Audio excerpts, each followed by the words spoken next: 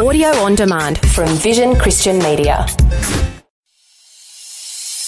Welcome to On the Rock, God's unchanging word for changing times, with Dr. Camille Majdali, Director of Teach All Nations, Melbourne, Australia. Dr. Camille lived and studied in the Middle East, served as a principal of a leading Bible college, and now travels the world teaching God's word.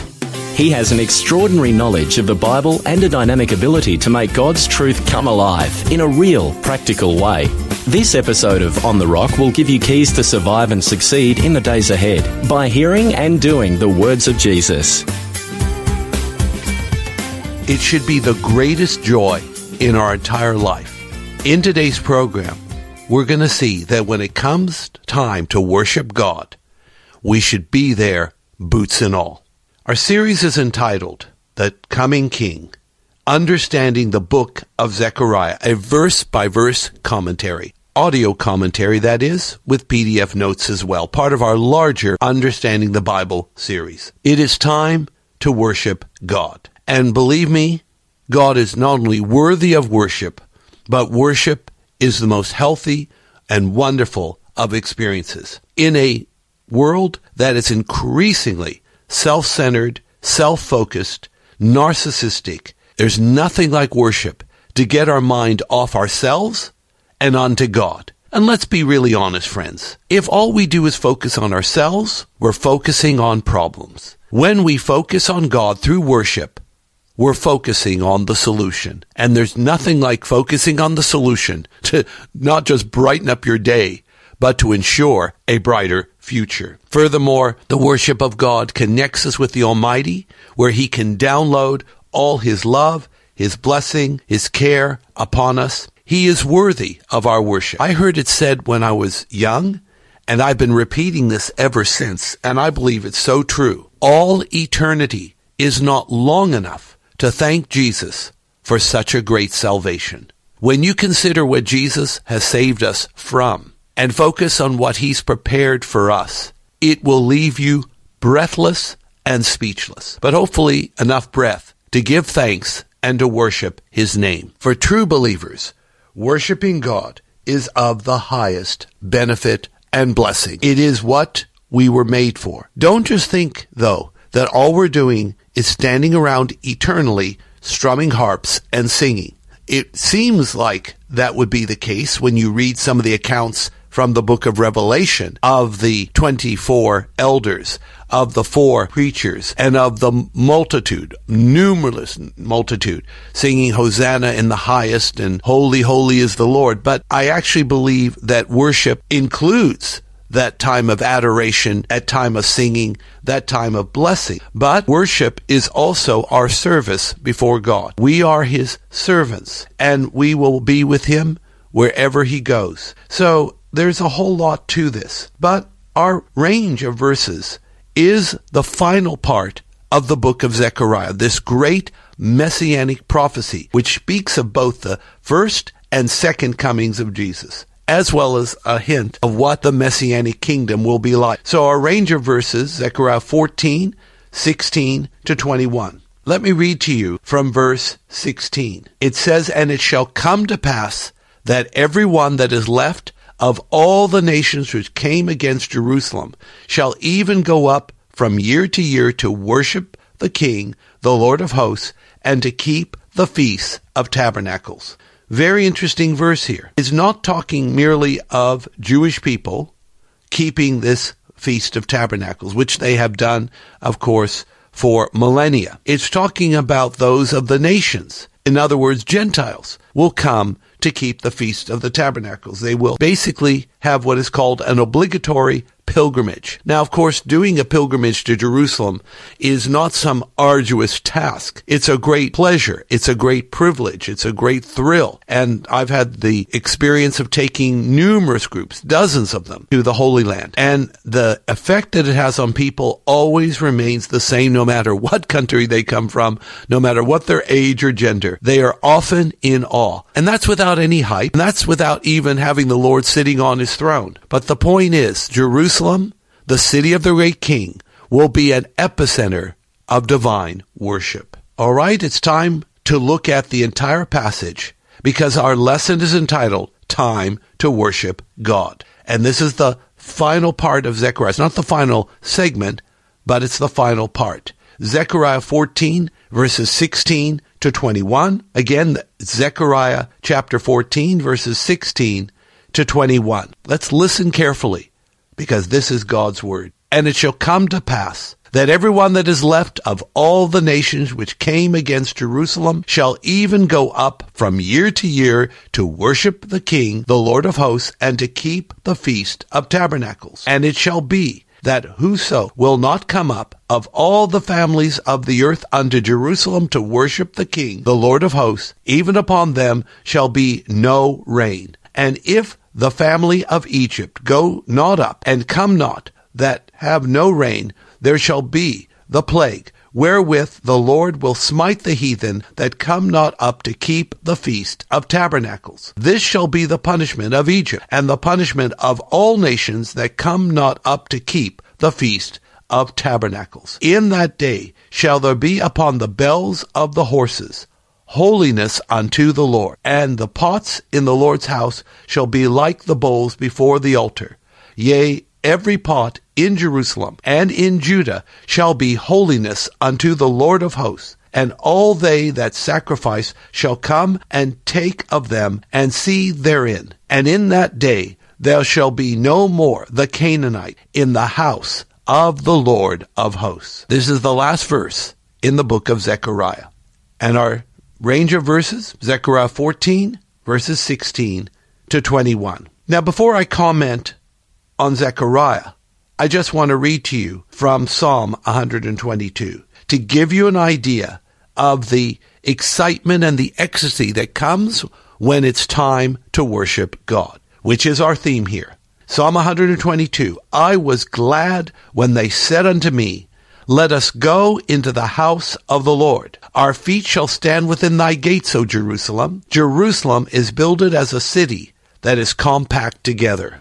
Psalm 122 is a pilgrimage psalm. It's a worship psalm. But please note, here there's not something that sounds obligatory, but something that sounds like it's a very desired activity. I was glad when they said unto me, let us go into the house of the Lord. Well, they're not going to the house of the Lord to have an active social life, although many people do.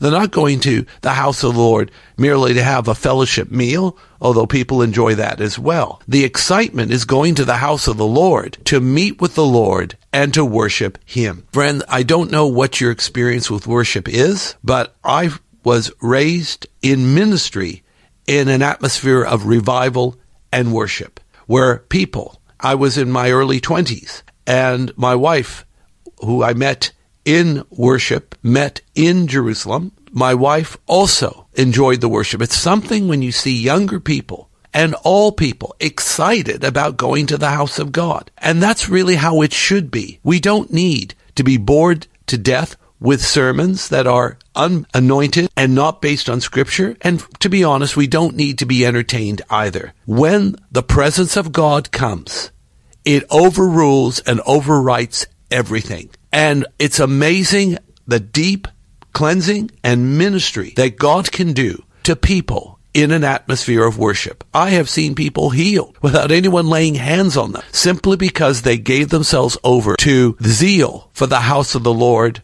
and zeal for worship of the Lord. Not worshiping by rote, not worshiping religiously, but worshiping as Jesus says God wants to be worshiped in John chapter 4, in spirit and in truth. There is something about worship that just changes everything. It lifts you up above the fray that holds everyone else back, and it puts your feet on the solid rock and on the mountaintop. So this is basically about pilgrimage. And this is a subject I know a bit about. I did my postgraduate thesis on pilgrimage to Jerusalem. And what pilgrimage is, friends, again, don't think of something religious, although religious people do it. Many, in fact, do it. Pilgrimage simply means a long journey to the sacred destination. Now, the pilgrim is the one that's making the journey, and the pilgrimage is the journey itself, connecting with the source of faith, Whether it's a holy place, a holy land, a holy person, the pilgrimage is the journey, the pilgrim is the person. And the difference between a pilgrim and a tourist is not external, because oftentimes they look the same, especially in the Holy Land. No, the difference between the pilgrim and the tourist is not what's on the outside, not how they dress, how they talk, or anything like that. It's what's on the inside. Because the pilgrim has faith, and they're making the journey in faith, and they believe they're going to connect with their faith and be better off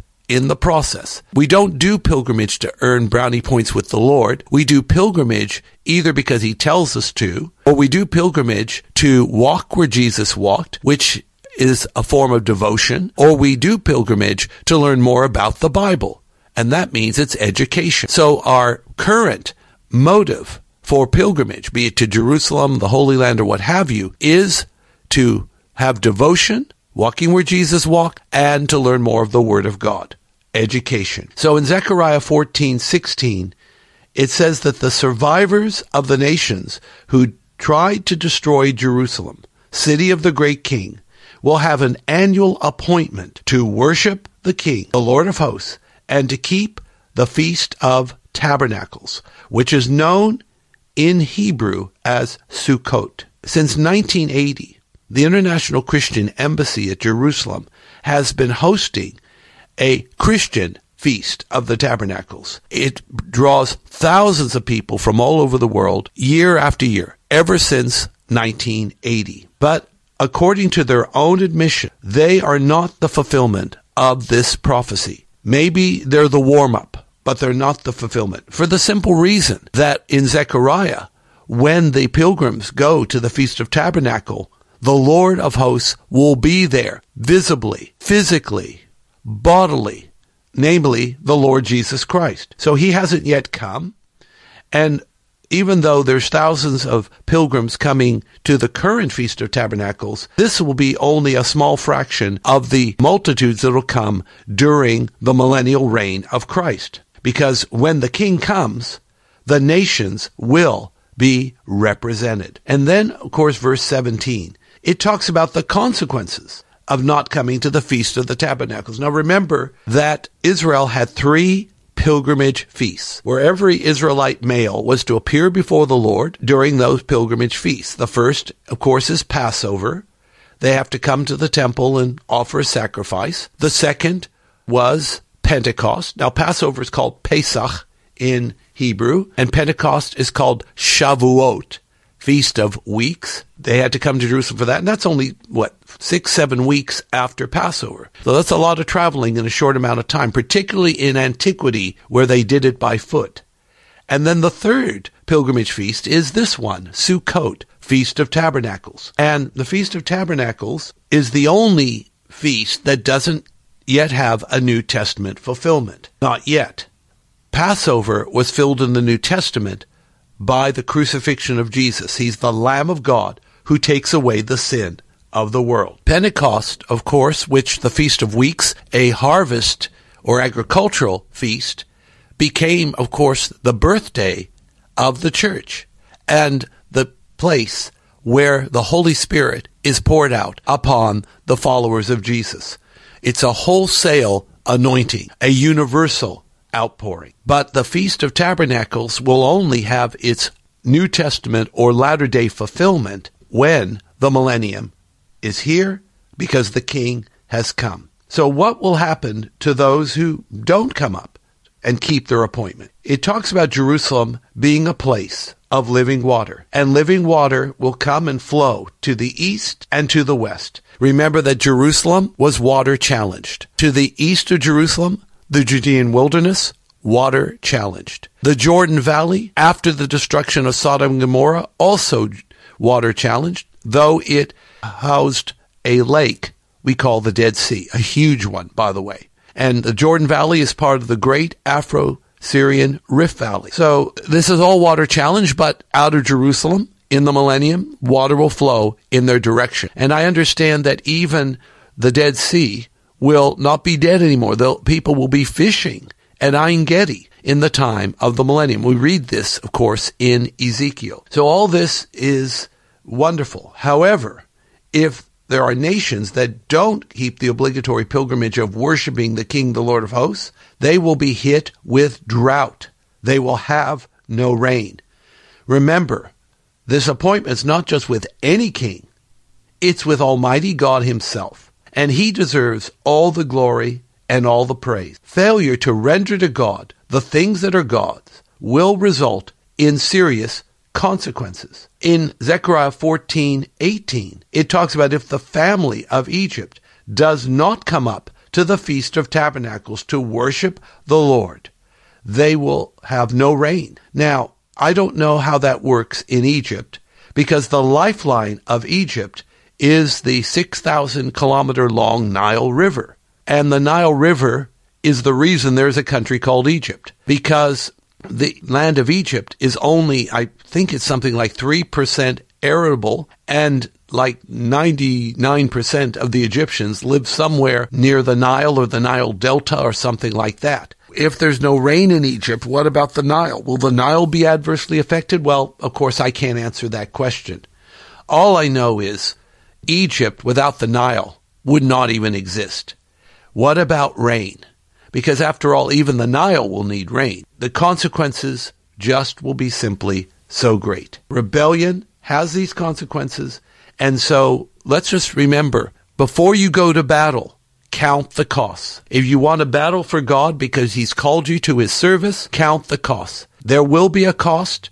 In the natural, it will seem great, but in the light of eternity, the price we pay to serve God, to walk with God, to love and worship God will be small change compared to the gold bullion bar of blessing in return. But likewise, to reject God, his word, his commands, will have, shall we say, enormous consequences. Our lesson here is entitled, It's Time to Worship the King. And our lesson for life is this. When it comes to obeying God, there are dire consequences for the disobedient and abundant blessing for the obedient. Remember to visit us at our Facebook page, Teach All Nations, Education, and thank you for liking our page. You can also go to our homepage at tan.org.au